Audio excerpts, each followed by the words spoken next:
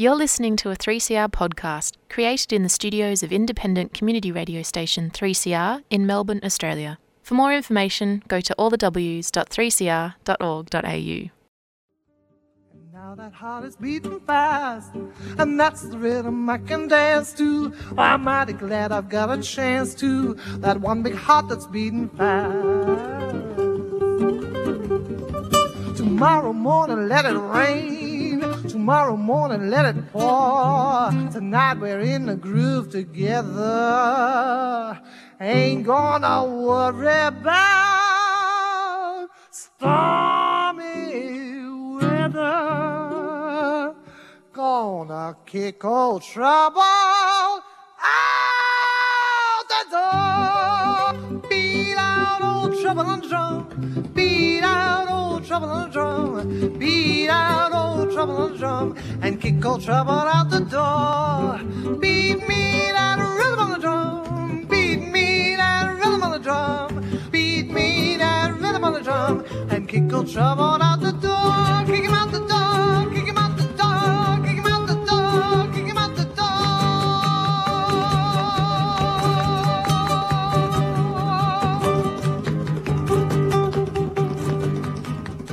Welcome to Radical Australian Community Radio 3CR. Kelly Whitworth, the world's greatest producer, is having some technical issues, so we can't have verbal jousting at this time of the program.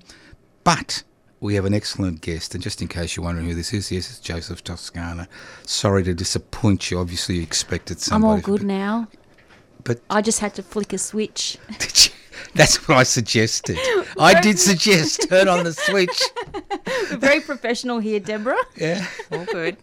Oh, good. Yeah, she's very good at this. I said to her, turn on the switch. She was going to get technical assistance from the experts. Oh, we got there in the end, didn't we? But nobody needed to know. Here we are now. Yeah, nobody needed to know, Kelly. No. No. Well, we want people to understand this is live, and the program is podcast, and you can access the podcast by going to 3cr.org.au. This is the first time in, I think, in about 400 or 500 interviews that I've actually in a position where I actually can remember the guest's name. Because it's true. I've got this book in front of me with the name Deborah Gough, Gough. How are you, Deborah? I'm well, thank you, Joe. How are you? And I'm also. It doesn't matter how I am. I'm just a talking head. You're the guest. But I'm impressed that you spelt Deborah correctly. In the old style. So, what year were you born? 1969. That's not old, that's young compared to me. That is very young. You were born after the 80s, the 1968 riots, the assassination of Martin Luther King and Bobby Kennedy, the Russian invasion of Czechoslovakia. All those. So you were very, very young. Where were you born? I was born in the Footscray Hospital, which was then the Western General Hospital. Ah, the good old Western General. And are your parents still alive? They are, both of them. So we can't say anything naughty about them. Obviously, they were wonderful, caring parents. Separately, yes. Separately? What do you mean they separated at one stage? They're well truly divorced. Well, how long ago was that? I think they separated when I was 12, and by the time I was 14, it was legal. If I was really astute, I'd ask you the effect it had on you, but I'm not going to do that. Where were they born here in Australia? My father was born in Southall in England, and my mother was also born in Footscray. Or maybe Yarraville. Yarraville. Yeah, well, there's a big difference in those days. You realise that, Yarraville and Footscray. You know, it's chalk and cheese. It's like Toorak and Paran. Sure. And do you have any siblings? I have a sister, Jeanette. Jeanette, younger or older? Younger. My God, she's even younger than you are. And she's a vet nurse in Werribee. A vet, not at the infectious diseases Werribee Hospital where they... No. Where they got all the horrible diseases, and you got to gown up and go through a shower. Not that one. No, not there. Please, no, not there. Not there. Have you got any rellos in Geelong? I know a fella called Graham Gough. Is he a relation of yours? He's still got an English accent. No, I'm not. I don't think I'm related to a Graham Gough. I'm related to Goughs in Seaholme, Altona. It's a pretty common name, I suppose, surname, isn't it? But when I was a kid, we were the only Goughs in the phone book, as anyone Yeah. in the phone book was related to us. Yeah, because Gough is not a common surname. With this, It is not. That's 3 people I've known in my life. Yeah, now but that they are all live Gough. in Geelong. No, one was the Prime Minister. Oh, he was called Gough Whitlam, wasn't he? Exactly. Not That's Gough Gough. So, I was just testing you. I was testing Kelly, you. just relax. I was testing just you. relax. I was Just testing. let me ask the questions, all right? Don't. I mean, God, we actually rehearse all this. You realise this is not spontaneous. It's all rehearsed. Now, so were you educated, as they say, at Footscray?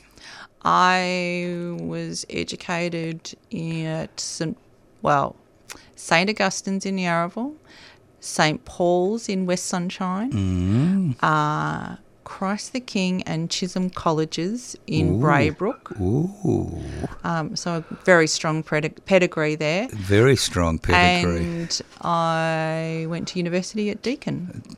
At no time when you were going through those Catholic schools did somebody tap you on the shoulder and said you should be a nun? No, Didn't happen. no chance. No. I was too radical for them. Tell me about your radical pedigree in primary school. Well, I can tell you about my high school one. No. Let's go back to primary school now. Were you rude to the nuns? Did you have nuns or they had been phased out by then? Oh, they were well phased out. There wouldn't have been enough nuns to teach at that We had school. an amazing nun, still a practising nun, Sister Margaret Ryan, which we chatted with. It was about a year ago, wasn't it, Kelly? Margaret Ryan? You know Margaret Ryan? It was about a... Yes. Yeah, What she was about her, sorry? amazing woman. Remember Sister Very much Margaret so. Ryan is a nun? Yeah, she still lives in a nunnery. There's 3 of them left somewhere out there. But she does a lot of amazing... She's in New Guinea at the minute.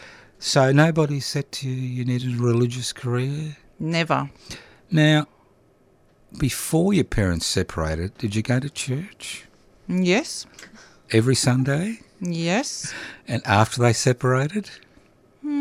Less so after I was 16, I would say. What, you started thinking? Yeah, probably. So what do you mean? What happened at high school? What did you do? No, well, I just had other things I was doing. I was having fun, going out, and not really worried too much about it, to be honest. Having fun, Yeah, having going fun. out. You Yeah. turned your back on your creator, did you? No, not necessarily. I No? just didn't want to go to his joint anymore. Fair enough. You wanted to go down to the On a nightclub. Sunday morning. Yeah. You wanted to go out on Saturday night. Yeah. And you were too tired in the morning, I Sure. assume. Yeah. Yeah. All right. So any escapades you'd like to share with our 3 listeners? Well, I was going to say my great radicalness as a teenager was that I helped lead a strike at my school because the water taps were turned off because there was some problem with the water, and we led a strike, and we all got to go home. Tell us how you organised this. What year was it and how did you organise it? This I is would have interesting. been in year 7, and the school went to year 10, and it was a hot day, and we had no water in the bubble taps, and so I pointed out that this was a health and safety issue. Ooh, I love this. And that we should organise and meet in the quadrangle. And I remember... And what did all the other young ladies say? Oh, they thought that was a good idea if we went on strike because we might get to go home. All right. And so that's what we did. We went on strike and we got to go home. What, you just refused to go into classes? Yep. That's disgusting. That's Yeah, it was disgusting. pretty fun. That's disgusting. It's not awesome. It's disgusting, Kelly. Oh, calm down. Yeah, I can't believe we've got... I mean, we had a guest once who actually started his radical life in kindergarten. He was expelled from kindergarten. And he didn't do anything really bad. So what year did you graduate from high school? I must have graduated in 87. So we had HSC then, didn't we, still? I was the first year of VCE. VCE. And obviously you passed with flying colours. I passed enough to go to where I wanted to go, is what I would say. What, you wanted to go overseas, did you? No, I wanted to go to Deakin. At that time, RMIT's journalism course, which was the only other course, I was strongly advised by the the cadet counsellor not to go there at that time because it wasn't. What? Not to go there? Not to go there, not to go to RMIT's journalism course. Obviously, they weren't taking out enough advertising in the Age in those days. I can't see why not. So so they had a cadet at the Age. Well, they had cadets at the Age. They had between 4 and 7 at that time, every year. But the year that I graduated from uni was the year the Herald and the Sun amalgamated. So that meant there were a lot less cadetships. So the Sun News Pictorial became the Herald Sun. Yes. In that year. Yes. That's fascinating. I remember when it joined, I used to know, what was his name? This is what happens when you get my age. You forget people. But I knew a few of the lads there who'd been there for years, did most of their work at the bar. At the Phoenix? Yeah. Yeah. So you know what I'm talking about. Oh, yes. I'm well acquainted. With the Phoenix? Well, much later I was acquainted with the Phoenix because I was out in suburban newspapers for a bit. Right. So why journalism? Well, I had this friend of my mother's who was a pretty amazing person, and I remember we were at the Sun... Hang on. You just can't say that. You've got to tell us why she was amazing. Oh, she was... Yeah. She was a school teacher. She became a school teacher so she could... And she got married so she could move out of home. She worked in... That was pretty normal in those days. Yeah. It was the passage for young women. She left she left the marriage after a year. That's right. You know, you had home servitude and then you added husband duties to that in those days. Yeah. So she... and then she travelled all over Europe. She had tanks... run over one of her cars when she was, I think it was... Prague? It would have been Prague in 68, before you were born, or...? Yeah, it was before I was born. So it would have been Prague 68 or Hungary. Hungary was a bit more violent. It would be Prague 68, most likely. Most likely. Yeah. And she didn't take any shit, basically. And she was very funny and she was great to my mum and she was great to me. And she was sitting one day waiting for my mum to finish in the shops at Sunshine Plaza, and she said, "What are you going to do with your what do you want to do when you finish school?" Which was the first time someone had ever asked me, "What am I going to do?" But not when I grow up. I think because she already thought I was pretty grown up. And I said to her, because I had a couple of crazy ideas, I know, fireman and all this sort of thing. And you were going to get gender reassigned to become a fireman? Something like that. Right, okay. I was going to push boundaries. And she said, well, what do you like to do? And I said, I like to write. Right. And she said, well, have you thought about being a journalist? And I hadn't. I hadn't. And I was 12, and that was a pretty seminal moment for me. So It's funny like that in life. There are those moments that change your trajectory and change your life. Yeah. And there are people like that, who can do that. Now, if I was being really rude, which I will never be, I would say she radicalised you. And she should have been put away in prison for radicalising you. That's what they do these days, you know that. Yeah, well, she was pretty radical. For her time, she was pretty radical. And, so then I remember thinking, oh, well, my father reads the paper when he gets home. And my grandfather always read the Sun. Sorry, Sun News Pictorial. Sun News Pictorial, which is being digitised by the State Library. We're very excited. And I thought that I started to read newspapers more carefully, and I decided that was definitely what I wanted to do. Lots of people told me I wouldn't be able to do that. Why? I was a girl, and it was hard work and hard to get in, and I might not succeed. So when you graduated, did you go to the age before or after you graduated? I was in high school when I was a clerk at the age. So my job was filing photos and sending videotapes back to TV stations after they've been reviewed. Right. So, well, that's very productive. I don't think that job exists anymore. Well, they've got people working full time on that kind of thing now. But at the time, I was like a 3-4 hour job a week, and then while I was at uni, I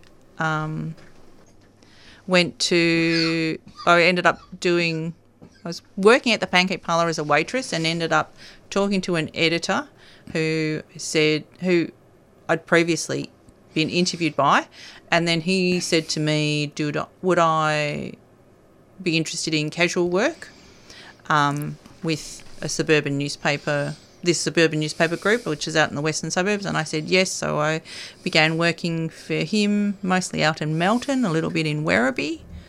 And it was, 1 week of doing that, and I didn't go to uni those weeks. And it was a good grounding to start. And what did you think of the journalism course at Deakin that you completed? I really loved third year. Why? I got to meet a giant of journalism, Craig McGregor. All right. And he wrote the most beautiful feature stories on individuals. Right. And he gave me a lot of encouragement. And I think you started to be treated more, the journalism lecturers started to treat you more like they knew you were going to get on with it and do this as a career. And I did a bit of TV, a bit of radio. Hang on. TV? Yeah, we made our own little news segments. News segments. Right. Yeah, news segments. You thought you were a newsreader. Yeah, no, I'm not a newsreader. It's never going to be my superpower. No, all right. And when you graduated? And then I went, the same editor called me up and he said, do you want to come and do some work for us? And I said, yes, what days? And he said, no, full-time, I can offer you a cadetship. Wow. Brilliant. And I was so relieved because, there were just no cadetships really. I mean, there were cadetships offered, but it was so hard to get them because it is very hard. But I'm going to ask you some questions because if I was interviewing you for the age as a young cadet, I would ask you 3 questions. Okay. And if you got one wrong, you wouldn't be a cadet at the age. 1, what year was the age started or began? I forget now. I'm more than 180 years old. 1854, 3 weeks before the Eureka Rebellion. Who founded the age? David Syme. Very good. You got 1 out of 3. And the last one. No pressure. No pressure. What was the famous masthead, the original masthead on the age, to denote its radical stance when it was actually formed? I don't know. The tumbrel, the cart that used to take the prisoners during the French Revolution to the guillotine. So obviously... So I would not have got a cadetship then, under your rules. No, well, I actually had a letter published, I think it was the 150th anniversary, just reminding the age of their radical past and how they'd slipped away. But I knew the letters editor, so I got in. Now, getting back, so did you specialise once you started the age? Any particular section they put you in? Well, I was in suburban newspapers for about 10 years, which when I worked my way up from cadet to editor of a group of newspapers. I started a magazine for them. What group was that? They were the inner western group of papers, so the Footscray Mail, the Williamstown Advertiser, the Altona Laverton Mail, and the Advocate, which was Sunshine and Keilor. So what were the big issues at that time for that part of Melbourne? Well, lots of traffic and those kinds of stories. But my favourite story is when I wrote about the pier at Williamstown, Gem Pier, and I got this hold of this report which said it was all rotting underneath, it was going to fall down, and there was no money to fix it, and it was a hazard, so they're going to close it. And that is the main tourist pier for Williamstown. So I wrote this article, and then it got published, and I got a phone call that morning from the Premier, Joan Kerner, which was her local seat, and she said to me she would be that pier was not going to close, and she would going to find the money, and and I needed to write a retraction, and I said, well, I don't think I can write a retraction because as it stands now, there is no money. It is a hazard, and it is closing. Well, she did find the money. It did cause a bit of a stink with the Port of Melbourne Authority at the time. What, they didn't want the pier? They did want the pier, but they had other piers that were working piers that they would have much preferred to have spent the money on. So I wouldn't be amiss if I went down to Williamstown Pier and put a little plaque on and said, the Deborah Gough, what shall we call it? The Deborah Gough Survival Pier. Without you, no, seriously, it highlights how important local papers were.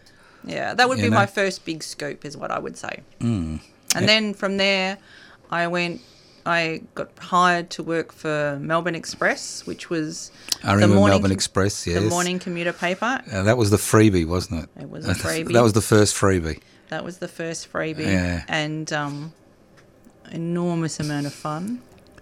Why? Tell us. Oh, yes.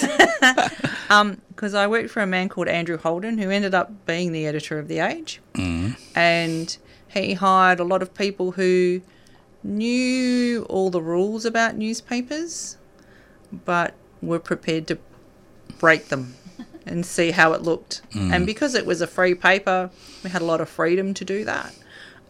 So we did some wacky things. We did, I think we ran a drawing of a thong on the newspaper, on the front of the newspaper one time, which really, in hindsight, was a mistake, but it was fun at the time. No, it wasn't a mistake. I mean, that's an Aussie icon. Yeah. Maybe not in Melbourne, but, further north. Yeah, further north.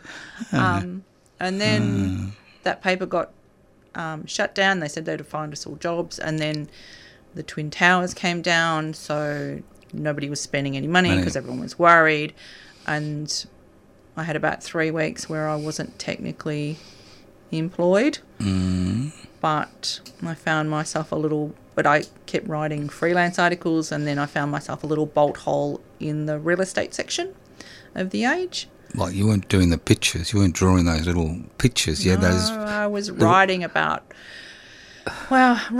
news stories to do with real estate. Right. And then I got to do the private property column, which was fun. It was fun. Excuse me, maybe your idea of fun and mine. Could you explain why it was fun? To me, it sounds very dreary. Well, yeah, it ended up talking to people who were usually movers and shakers in Melbourne, or the house was very interesting because it had a historical kind of reason why. So it was you're popular. picking interesting now. Yeah, you picked interesting things. It was you had a lot of freedom about what you chose. One woman rang me one day and she said, my house is for sale. I've lived here a long time. Nick Cave and the birthday party used to come to my house afterwards, and this is their after party for the birthday party. And I was like, oh my goodness, that is the story. Right. That kind of thing was fun. And just other business reporters would say to me, I really enjoy your column because I can tell what's going to happen next. When the auditors start buying property, the economy is going down the gurgler. Right. Oh, look, don't worry about Kelly. She just puts up a piece. See, we're very high-tech here. She puts up a piece of paper because I can't see the clock. Ah, right. It tells me we've done 30 minutes. We're halfway. Halfway. This is Radical Australia. We're chatting. We don't do interviews with Deborah Gough, an extraordinary human being. And she's not even agreeing. Not necessarily. Now, can I ask you a very, very, very personal question? Sure. When did you decide to cross the Yarra? This is all Western. and south. This is all north of the Yarra. There is a whole city south of the Yarra. There is a whole... Well, my dad lives in South Yarra, and I probably never lived there. But when we were looking for a house, my husband... I wasn't my husband then, but we were... And when did all this happen?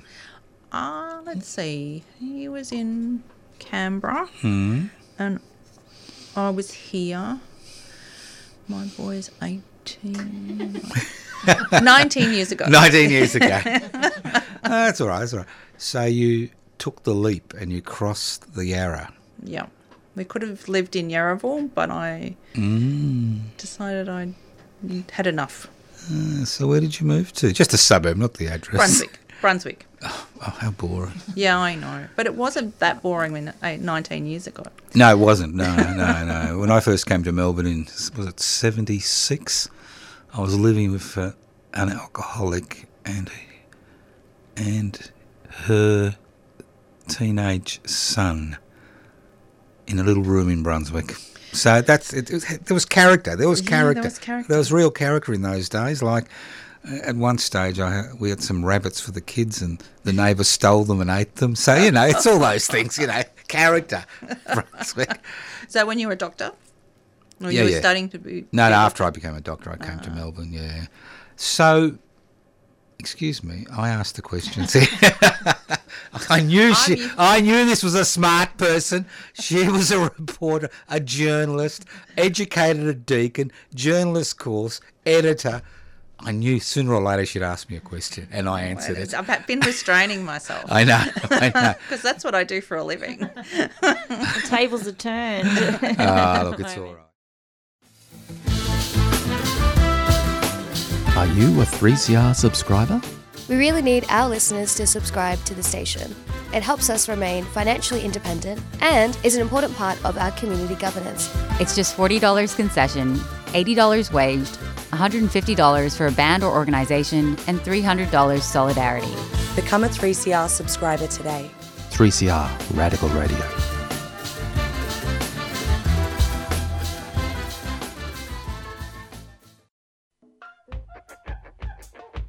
We know you love listening to 3CR, but we also know that many of you haven't downloaded the Community Radio Plus app yet. The app lets you tune in anywhere and share the station with your friends.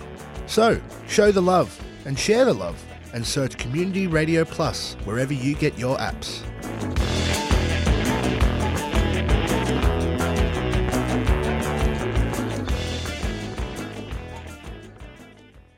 You're listening to Radical Australian Community Radio 3CR 855 on your AM dial. This program is streaming on 3cr.org.au. The program is podcast. You can access the podcast by going to 3cr.org.au.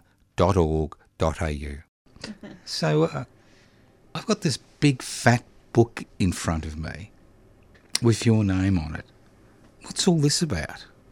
So in 2017, a little bit before 2017, a friend of mine was over at my house for dinner, and she said, we were talking about career and life. So what had happened to all your journalistic yearnings? I still yearn for journalism, but I also realised that I had a special skill that meant that I could get people's stories from them, and that quite often the best story of the day was not necessarily the story that appeared in the paper. Well, you're quite right, isn't it? I would go out and interview someone. They would tell me, that often on the worst day of their life, they would tell me what happened on the worst day of their life, and then they'd say, but I did this really other amazing thing, and this other amazing thing was amazing. But because it wasn't part of the news cycle, that wasn't my story. And I could go back to the news desk and say, and that person I interviewed last week because, something terrible happened to them, this other great thing they did in their lives, can we write a story about that? Well, the answer was invariably no. And I thought, well, those stories are really important to the people who know and love them, and those stories need to be captured, and it's not it's not fair that they're not. And I have a skill where I can draw information from people and, nothing they don't want to tell. And even if they do tell me things that they don't want published, well, you've got to ask yourself, what's the value in publishing things that are not, they don't want to be remembered for.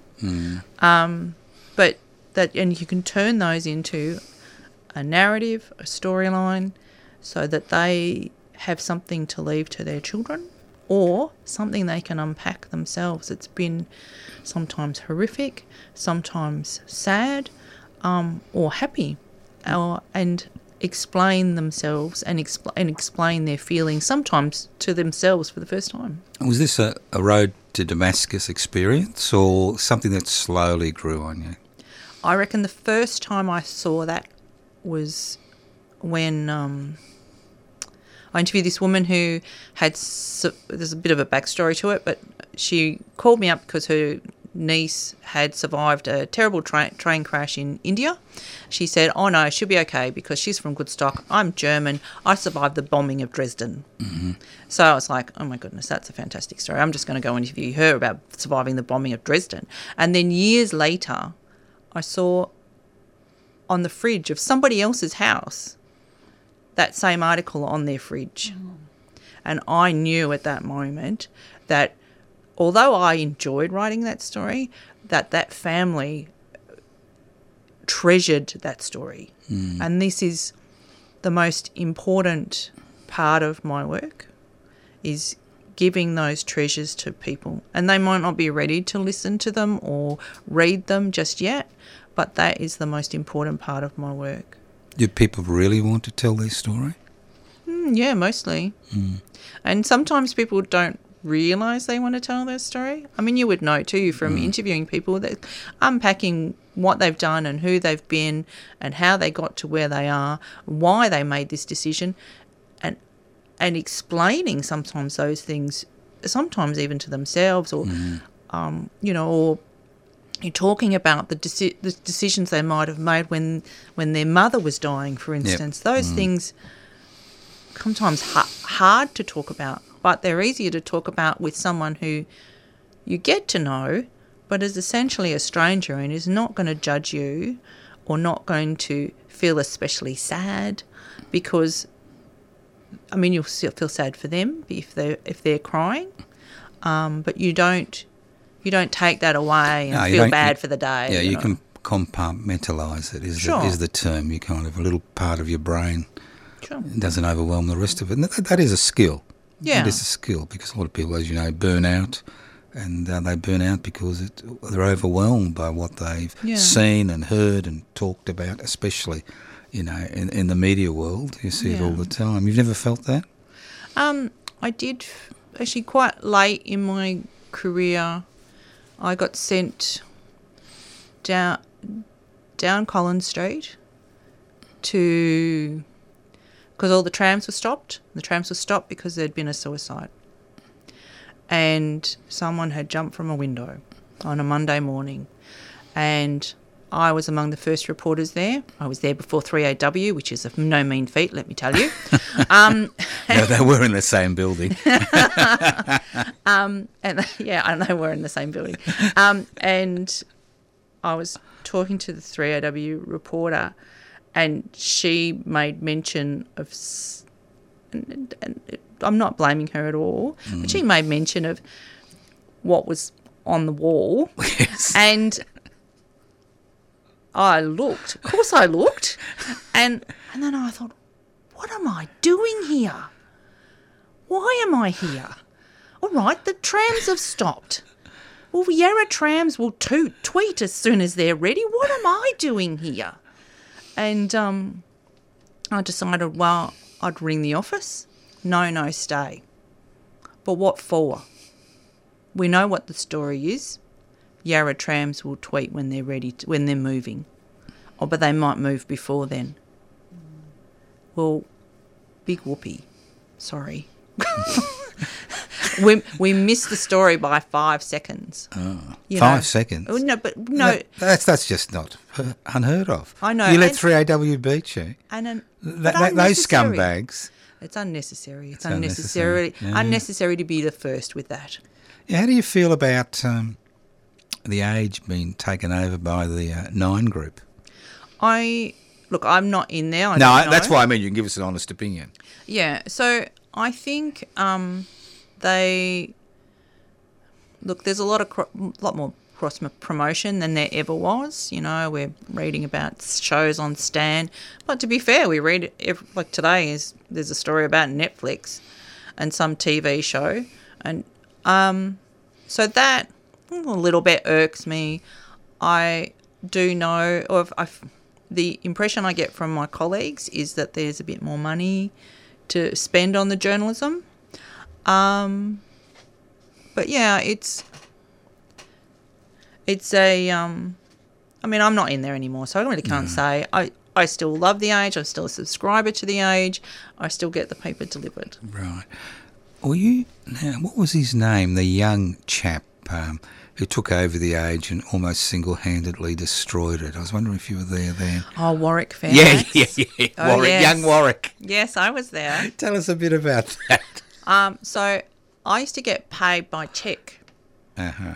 And I didn't need a lot of money, and I just put all the cheques in an envelope, and then one day I went to the bank to cash my cheque, and they charged me 5 times for 5 dishonoured cheques because none of them had receivers and managers appointed stamped on them. So there was poor little me with my $30 a week or whatever it was. It wasn't very $45 say a week, and I lost one paycheck to dishonoured checks. So that's what it was like. It was that disorganised. It seemed disorganised. Well, I think it's because I just hung on to them, and in the meantime, receivers and managers have been appointed. I was a kid. I didn't have any idea about that stuff. No, but I was a bit shocked when I went past the New Age building that it's up for sale.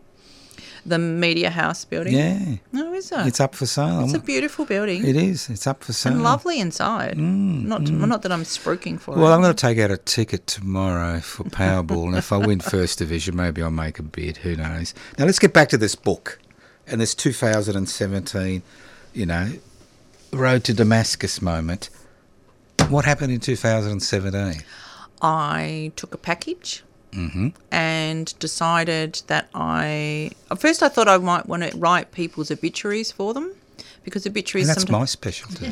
might be hard to write for some people. Yeah, but it's my specialty. How did you know? I've had many obituaries published in The Age of interesting characters. I meant for people who speak at funerals, like when they're talking about... Well, I've done about 8 eulogies this...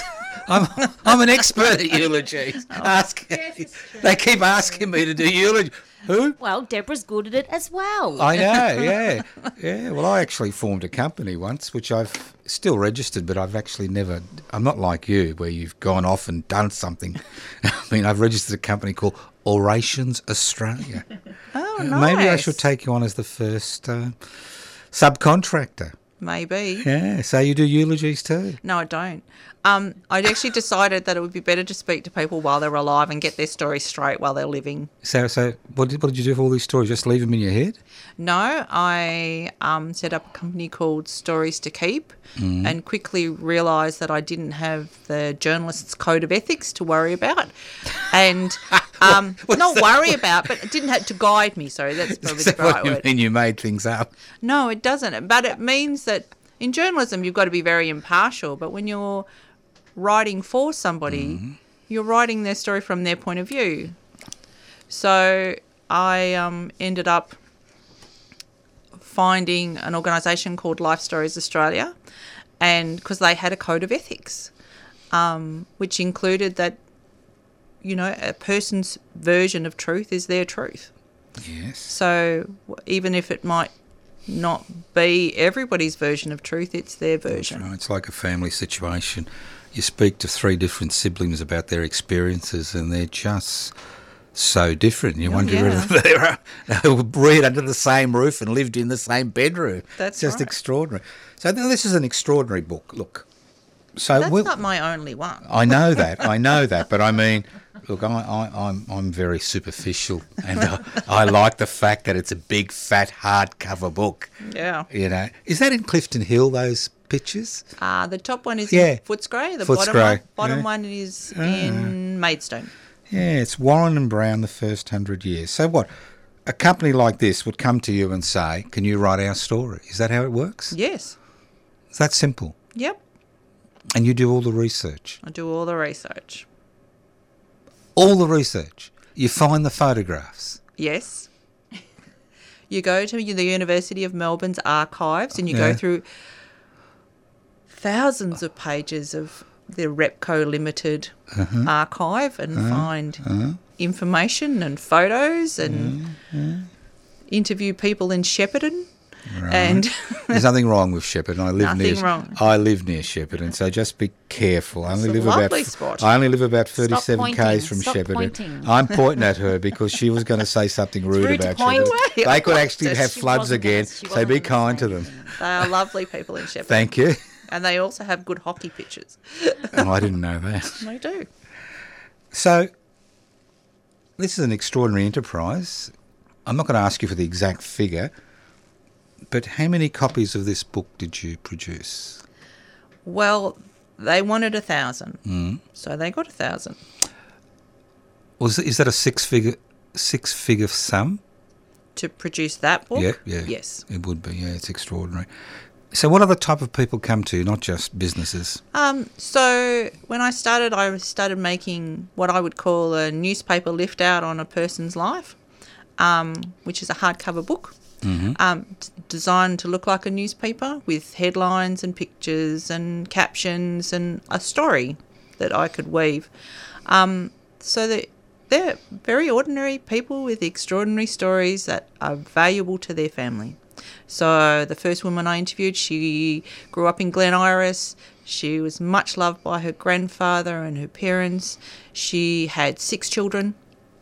She worked for the tax office briefly, couldn't work once she got married, and that's more or less her story in a nutshell. But it's all the little stories that go to making up her personality. I interviewed a couple who... How long would you spend with a prospective client? Well, the interview process to do a book of, say, between 13 and 20,000 words is between 4 and maybe 8 hours of interviews. That's not long time. So you've actually got it down to a fine art, obviously. Well, I know what I'm looking for when I'm interviewing people, and sometimes people will say, I don't want to talk about that part of my life, it's not that interesting to me. Right. I just want to talk about this bit. And that's fine too. Let them lead it a bit. And people would use derogatory terms like you do family history. But it's more than a family history, obviously. Well, it's more a social and oral history for a person. Right. So I've done couples. Like I had a gentleman who, if you were talking about what he was famous for, he's probably famous for taking on the Australian Wheat Board and complaining about how the Australian Wheat Board was managed because it wasn't fair to farmers. But actually, one of the best things in his book is his engagement party photographs, because they're wild. They must have been 60s photographs. Yeah, they were actually. Early 60s. Exactly. But yeah, so I've had farming families come to me and say, I want you to do write about my parents. I've had a doctor and a surgeon who were really quite reticent to do it because culturally they felt that wasn't right for them. But I think their youngest daughter put on tears and said, you have to. And one of the things she said to me is that, my father has been so important and integral to the lives of myself and my siblings, and my children are so young, they won't remember what a great man he was. Because that's what happens when you do professional training. You may not have your children until you're Yeah. late 30s, early 40s, and obviously your grandchildren don't remember you because you're gone by then. So how many books would you have done since 2017? Just roughly. 10? 10. Yeah, I think 10. And that's enough to survive on? Well, it depends. Yeah, mostly.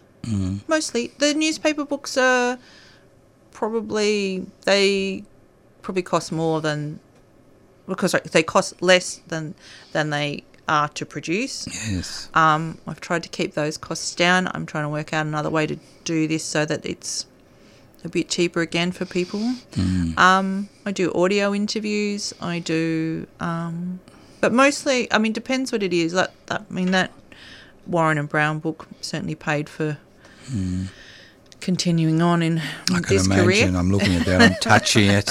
It's very tactile. It's very tactile.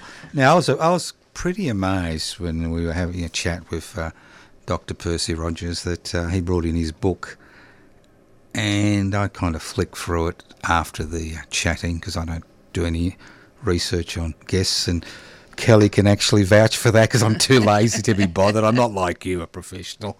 I just chat. And I was impressed that once it was hardcover, but more importantly, it was actually bound and printed in Australia. Sure. Can you still do that? You can. You can still do that, and even on-demand printing. What do you mean on-demand printing? Which means you can print one copy. Excuse me, one copy? One copy. What, they're going to cremate with you when you go? Well, sometimes people only want one. I mean, they're not very expensive. The printing itself is the cheapest part of the book. So what's the expensive part? Me. Well, because it takes so much longer to write and to pull together photographs and make sure they're a good enough quality, and then do the design and get the cover design. And I don't do the cover designs. I get someone else to do those. And so you outsource? I do. There's some subcontractors. So there's somebody needs to do the transcribing. Somebody needs to proofread my work because nobody should really proofread their own work. They won't pick up all the mistakes. And yeah, but the printing itself is actually more or less the cheap bit. And how about the hardcover binding? Well, it's cheaper to do softcover than it is hardcover. Yeah, I'm not sure your question. I'm saying when you look at a book, you see very few books with hardcovers these days. I assume it's a cost issue. Well, yeah, mostly. Yeah, mostly. I mean, because you can produce a book, like a single book. Just roughly. $11. You're kidding. Like if it's a soft cover and it's not all that many pages, and $11. I mean there might be a startup cost of $50 on top of that, which is you can produce as many as you want after that. Yeah, but you're more than That's somebody. You're much more than somebody who just publishes books that people bring in. You actually create the content. You don't create the content, but you put the content in order, and you pick and choose what is important. Yeah. Because you may. It's like me having a chat to you. There may be issues that we come up with that you don't think are important, but I think are important. That's right. It's the same thing. So you're going to do this for the rest of your life? I reckon. Well, I'm 50-something now. I reckon I can do it till I'm 70 pretty easily. Oh, I'm sure you could. I'm 72 and I'm still chatting to people. So I'm sure you could do it. And where do people... Look, we can't advertise on 3CR. I'm not going to advertise, but how do people find you? Do you have a web page or... I do, but a lot of people find me through the Life Stories Association's website. Excuse me, what's that? So it's an association, which is a not-for-profit organisation, and we love that. We can talk about not-for-profits. Yes, good. Yes, and it's called Life Stories Australia, which is a group of life storytelling professionals who tell stories in audio format, in written format, and in video format. And we all are individual operators, so we're not employed by that organisation, but we just come together as a bit of a collegiate environment. And lots of people have found me through that website, but they also find some of my colleagues who are very very, very capable. And some of them are doing quite interesting work. Some people are doing end-of-life work or helping people write their own story, which is also a valuable thing. And other people will just take a story that's already written, might do a structural edit to it, and proofread it for them and put it into a book, and they're happy. Look, I've got a candidate for you. It's not me. You can relax. But I've got I know a lot of fascinating people. But how would you be interested in a guerrilla fighter for the West Papuan independence movement who was shot and jailed for 10 years, made his way to Australia, and now is the treasurer in exile? For the, you think that'd be an interesting chat? And Sure. he speaks about 5 languages, so I'm sure he could accommodate He can only you. speak to me in English, though. Oh, he can't speak to you in English because I've known him for a number of years because we worked together on a number of projects, and I'm a little bit concerned about his health and his ageing, and it's just an extraordinary story that needs to be told. It sounds interesting. Yeah. Man, that's what you need. You need interesting people. And I tell you one thing, listeners to 3CR may be odd, unusual, but they are interesting. I can guarantee you that. They are always interesting. Everyone's interesting. If you delve into their story enough, you will find that they've got something interesting about them. People don't think... But people who say, so boring, well, they haven't dug enough into their personality to know what's interesting. And it's the same with those people. You think, their family's very ordinary. Oh, actually, you just don't know them well enough. No, the black sheep. We go through phases. Remember in the past you had the stain, the convict stain. Everybody, They have the stain. These days, if you're not a convict, you're nobody. Now... You need to be Indigenous. You need to find that 1% of your heritage that's Indigenous. It's just not me. Yeah, it's just extraordinary. How things change. I remember when to be gay was almost akin to being subhuman. I mean, we're old enough to remember these periods. And how things change, how fashions change, how people change. Yeah. And so obviously you incorporate that in your story, do you? Yeah, I do. And one of my favourite bits about working with the age group that I'm working with at the moment, which is, I'll just say men mostly in their 70s and 80s, is sometimes they've been quite active politically, people like Percy and also another gentleman who I'm talking to now, and they tell you a part of history that I don't remember and that my parents were too young to remember, in that 1950s and early 60s political environment, which was intensely important in the makeup of Australia and how the Liberal Party ended up in power for so long, and how the communists got in so much, tied themselves in knots, and all that information, and the DLP, all that information I feel I didn't know enough about, but I now talk to people who were in the trenches of those battles, and I just think, it's so fascinating. And even things like Festival Hall wasn't always called Festival Hall. No, it wasn't. And Melbourne wasn't always called Melbourne. No. And you know what Lord Melbourne was famous for? Wasn't he the Prime Minister to Queen Victoria? No, he didn't become Prime Minister. I think he was the Attorney General in the Whig government in the 1830s. Yeah. Now, his claim to fame is the fact that the last labourers' revolt, which occurred in England in the 1830s, the Captain Swing movement, which was against mechanisation of agricultural work in southern England, he was instrumental in suppressing and destroying that movement. Over 2,000 people were arrested in southern England, and the interesting thing was 461 were deported to Australia as convicts for being involved in that movement, and that spread into the emerging trade union movement in Australia at that particular point in time. So there's all these. So we in Melbourne, if we call it Melbourne, we are still honouring this man who told his magistrates to use... I can see a campaign. No, there's no campaign, but nobody knows. It's just Melbourne, Who's Melbourne? Who cares? Yeah, I do. You care? Yeah. plans for the future apart from being a granny? But yeah, it's a good job. I like it. So this is going to go forever and ever and ever? Yeah, well, at least until I'm 70, I reckon. And what, people come to your house or you go to theirs? I go to them because they're more comfortable in their own house. Yeah, and you get tea and biscuits and coffee. I do that with home visiting as a doctor. I'm still part-time, and I like home visits because you get cake and you get tea. Not always, I might add. Well, what's wrong with you? Oh, sometimes you just turn up and they're ready to go and they forget to offer you a cup of tea. It's all right. You're kidding. BYO snacks, Deborah. Sometimes I BYO snack in the car for the way home. I cannot believe this, the disdain you're treated by these people. They think you're just another journeywoman, you're just there for them. Well, I kind of am. Now, have you been overseas? Yes. Where?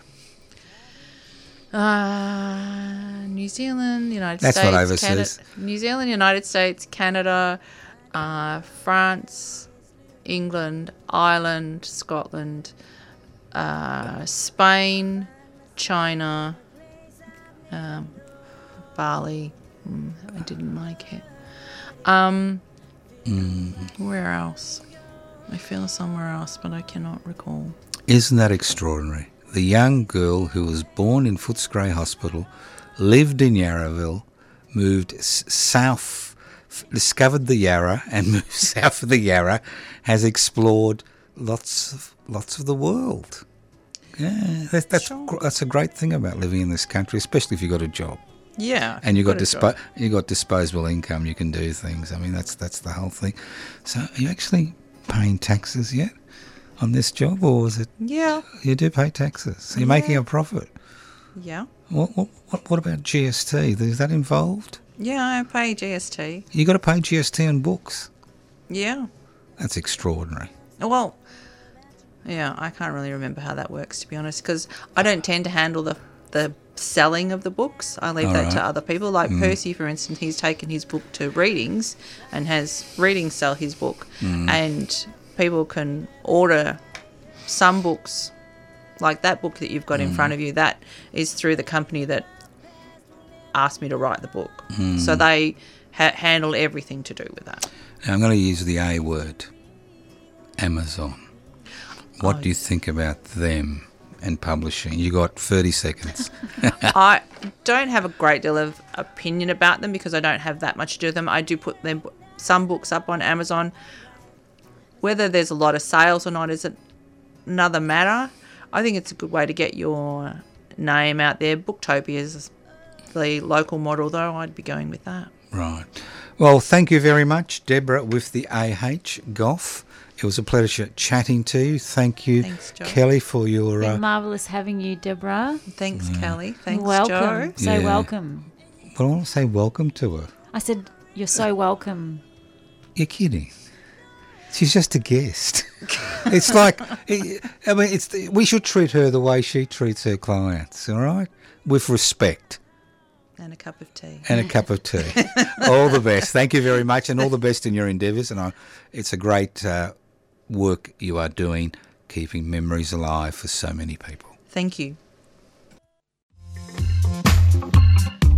Did you know that 3CR received its community radio licence in 1976? Our application was successful because of our diverse and engaged community membership. Subscribers are at the heart of our station, and we really need you to be active and paid up in 2023. Become a 3CR subscriber today. Call 039419 8377 or subscribe online at 3cr.org.au/subscribe.